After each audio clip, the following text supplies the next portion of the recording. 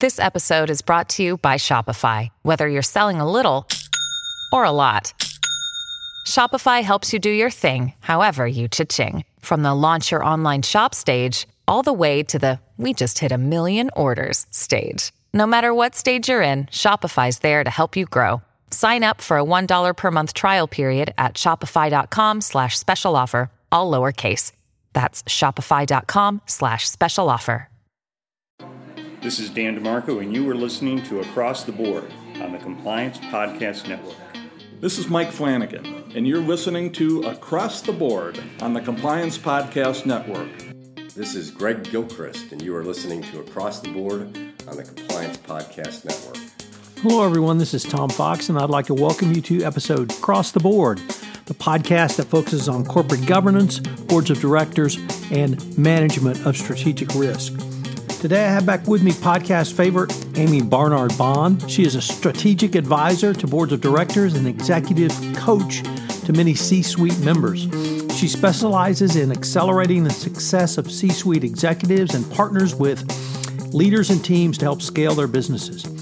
She has shaped many company cultures and strategic initiatives as an executive at a Fortune 20 company, smaller businesses and nonprofits, and leading multiple functions including human resources, legal, IT, communications, and compliance. In this episode, we take up the failures of the Theranos Board of Directors. We touch upon a wide variety of institutional, corporate governance, controls, and other failures at the company which led to its demise. It's a fascinating exploration of a case that's literally torn from the headlines. I know you will enjoy it. This podcast will help you understand as a board member your role and your role going forward in this type of situation.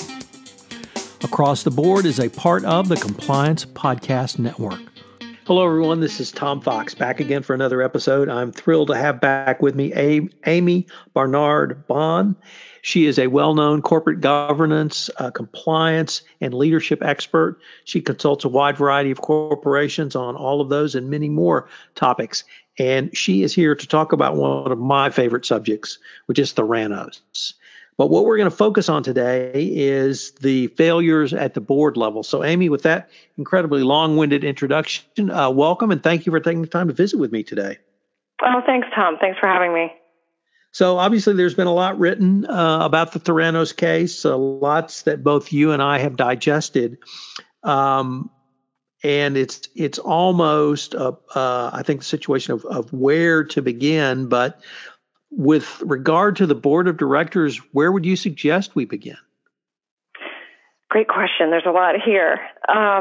Maybe we could start with, just a quick acknowledgement of what a board should do, which, of course, is to make informed business judgments. And that's where it's interesting to look at this case. We might want to start with the management team, Tom. One of the interesting things about Theranos is really who was driving the corporation and what support did management have in running an effective corporation. And if you look with hindsight at how the company was structured, there's a lot of evidence that all the decisions were made by Elizabeth, and at least while he was there, her second in command, Ramesh Sunny Balwani. And so if you just look at those two people, you've got, a very smart 19-year-old woman who went to college for a year and then dropped out, who had no background, really in medical or healthcare. And then you have the older gentleman who had no training in biosciences or medical devices, had business and IT experience at Microsoft and Lotus Software, and then became, president when he joined in 2009. And there's a lot of evidence that they comprised the executive committee of the board, and that there was no other group really in charge. They didn't have a general counsel for a very long time until, I think it was 2015. And then when they hired a general counsel, she had a political background. She'd been on Hillary Clinton's staff and then had done some litigation, but she had no healthcare expertise. So that's something that I think a board would normally want to look into. The CFO, they had briefly a CFO very early on in the company, and then they had no CFO until the last year. So if you can imagine operating a company that had taken $700 million from investors that had been valued at one point at $9 billion without a CFO, that's kind of interesting and something that I would think a board would be interested in. Another thing that was probably, sorry, go ahead. Yeah, for instance, Francine McKenna wrote that there were no audited financial statements during this time period, in addition to no CFO. Yeah. So none of the investors, none of the board had the benefit of audited financial statements. So, could we just agree lots of red flags? Yeah, and then one near and dear to our hearts, Tom, is how about no compliance and ethics officer? Absolutely. Until January 2015. And you're talking about a very you and I both know that a lot of startups don't necessarily have the funding or resources to have a compliance and ethics officer right off the bat. And I get that. Usually there's at least a general counsel at some point to perhaps do a dual-hatted role. But usually at some point, you need to think about that. But you really need to think about it when you're in a highly regulated environment like blood testing. They were entering a space that was highly regulated. And so that's important. And they didn't have that there. And of course, there's a lot of other reasons why that becomes important later, because some of the systems and governance that would have been in place if they'd had an effective compliance and ethics program would have brought a lot of these issues to light a lot earlier. And then another thing that's interesting is the lab director. The lab director is pretty core to their business. They were involved in high complexity testing, and they had a lab director, and the lab director quit pretty abruptly one day before the carrier reporting hit. And under his contract, he had to give 60 days notice because, as you can imagine, the government doesn't want any break in having a lab director in a blood lab. And that should have been, in my opinion, a big red flag to the board to investigate. Gosh, why is our lab director resigning? They're really critical to our business, even if you don't know anything about the science or pathology of what the science is behind the company.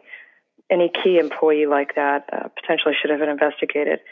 In fact, it turns out that the lab director had sent hundreds of emails to himself at or around the time of his resignation. And again, that could have been evidence. A well-meaning company or a company that wanted to look into issues would have perhaps contacted the person or used that 60 days notice to interview them. In some of the emails he talks about, and this is in the book that Carrier wrote, Bad Blood, he talks about his Hippocratic Oath and how the lab director talks about how he felt ethically, in a very bad spot. I think to you or me, Tom, that would have been a huge signal if we were in compliance and ethics, and if the company had been set up properly around employee complaints and around red flags and having an ethical safety net, they would have looked into this. And potentially they would have looked into the lab issues, found serious problems, and they would have potentially shut down the lab, I think. Some companies, as you know, when they find a problem like this, they self-disclose. They go to the regulators. I think Zenefits did this, pretty well. And then they fix it, and then they can start up again. This could have been an opportunity for that to happen. And instead, it's my understanding that the lab director was disparaged by Elizabeth, that some pretty rough things were said about him. And frankly, the fact that he'd resigned or how he'd resigned or his concerns probably never got to the board. It's really unclear whether any information that was important got to the board. So those are some interesting things. The stock. Have you looked at the control, Tom, in terms of the voting shares and that kind of thing? That's pretty interesting in this case as well. Right. So, Amy, you sit, if not in Silicon Valley, certainly near Silicon Valley. You've worked in a wide variety of roles with Silicon Valley companies. And I guess the question I have in looking back in hindsight now, it may appear clearer what was going on. But what really should a board start asking for a startup, even one that is, whether you call it disruptive or whether you call it innovative, with technology that is so different, so unique, that really could make a huge change in the marketplace. What types of questions should a board start asking, and how early should they start asking those questions? Well, I usually advise people to ask them before they join a board, actually. I recently did a workshop on how to risk-proof your board search, and I think it's really important that board members know what they're getting into. So, I have them ask things like, what is the senior management and board turnover? Who are in the key management roles, and what are their qualifications, and how's it going? What's the CEO's interaction with the board? How transparent is it? And what kind of access to senior management does the board have? Are there regular reports by key employees? What are some recent examples of board suggestions that have been adopted by management? I like that question because it demonstrates whether, in fact, senior management is open to suggestions from the board, or whether this is a rubber stamp board. And if I'm going to join, am I expected just to go along with everything, or am I going to be allowed to do my job representing shareholders and patients in this case, in asking the right questions? And then I also look for, as a former compliance officer, does the board of management take its responsibility for ethical behavior and internal control seriously, or do they view such things as red tape? And of course, in a highly regulated industry like healthcare or financial services, board members need to be, aware that there's a greater degree of scrutiny than perhaps in other industries where it might not be as high. So it needs to be proportionate. And I also don't mean to suggest that the board should take over day-to-day responsibility for the corporation, because there's definitely a boundary there, and they should not be doing that. They have an oversight responsibility. They do not have responsibility for day-to-day management. But they need to make sure they're informed. And in this case, they needed to be informed of risk areas and mitigation plans, and there's no evidence that ever took place. So how does a board begin to take back control? Is it asking these series of questions and becoming perhaps more strident or more demanding, more aggressive, or once you've lost control, is that it? Great question. I think that in this case with Theranos, there was a huge structural impediment to the board actually being able to do anything, and that comes down to the super voting shares that Elizabeth had. She owned 55% of the shares of Theranos, but more importantly, she had stock that gave her 100 votes per share of Theranos stock.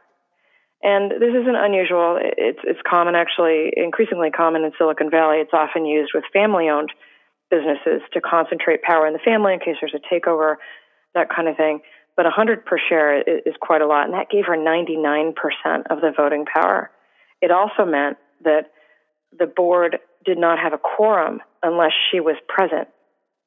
So technically, if you just look at it straight on with that, the board is actually powerless.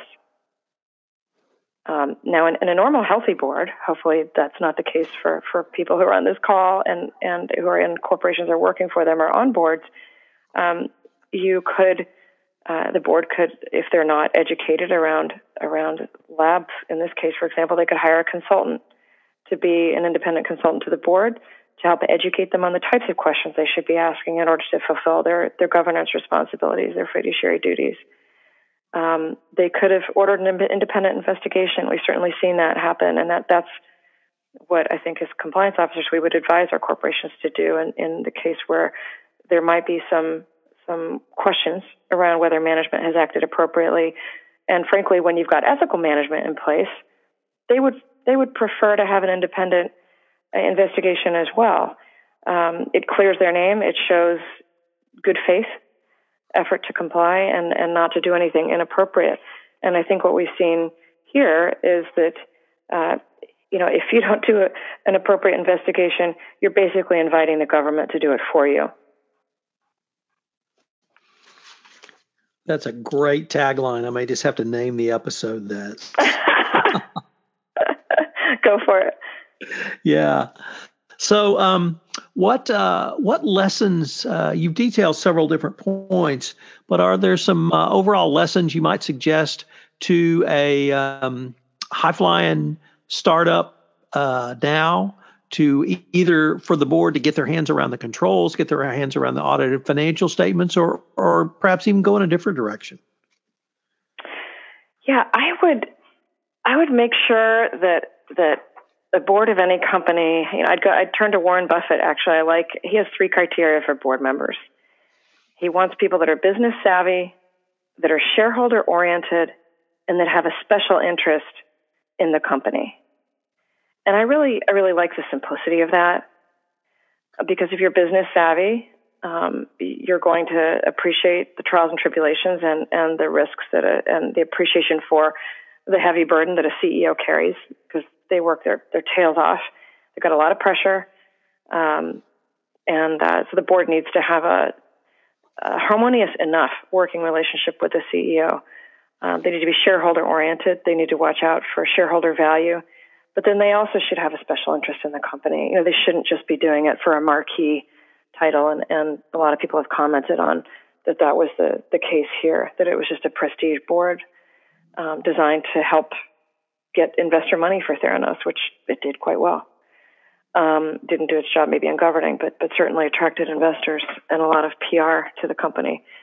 So I would recommend that CEOs and boards sit down and really talk about what their value creation model is, who their stakeholders are. In this case, I don't think the health of patients was taken into account. I know John Carreyrou, who's spent most of his life in the recent few years covering Theranos, has said he wished that if he had one thing he could ask Elizabeth, because he was never actually formally allowed to interview her, she never granted an interview to him, he would just say, how did you justify to yourself the risks that you were taking to patients?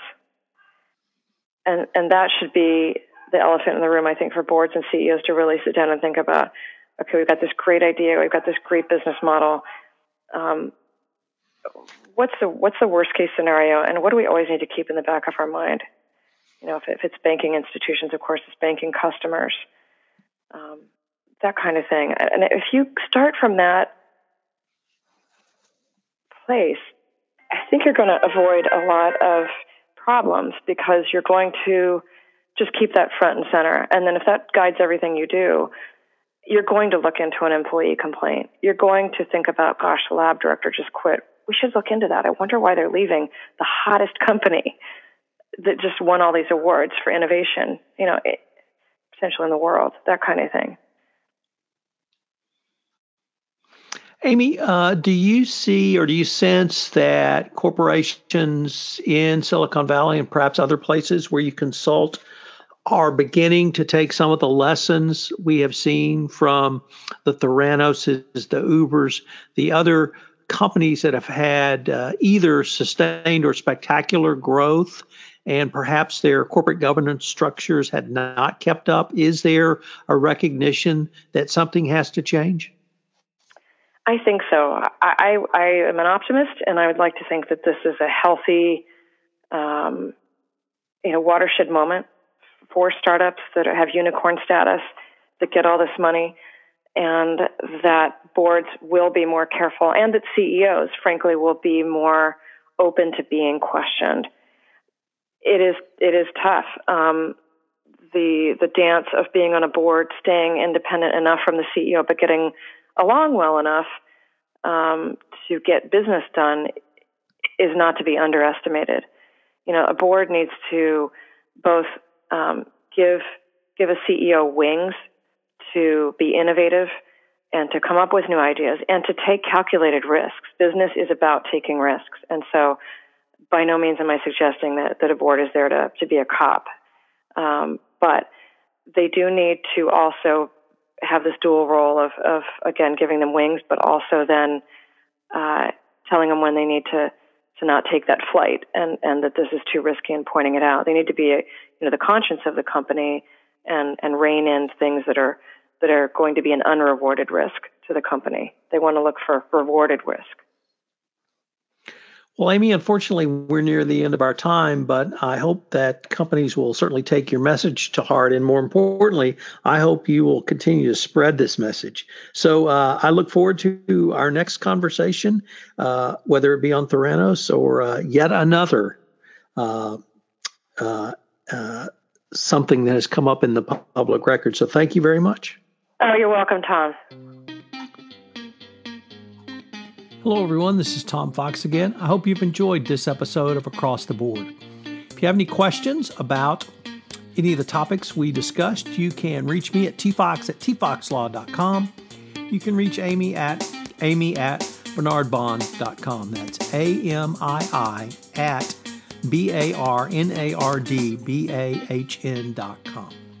I hope you will join us again for our next episode of Across the Board. Across the Board is a part of the Compliance Podcast Network.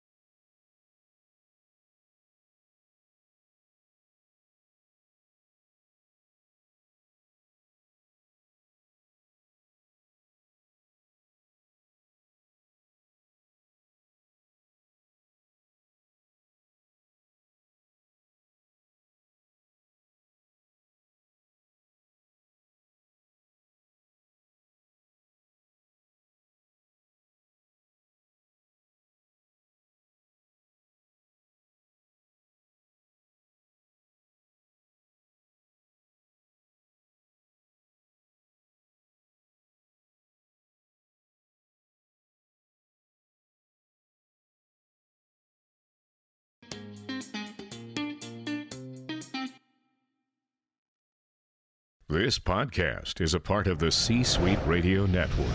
For more top business podcasts, visit c-suiteradio.com.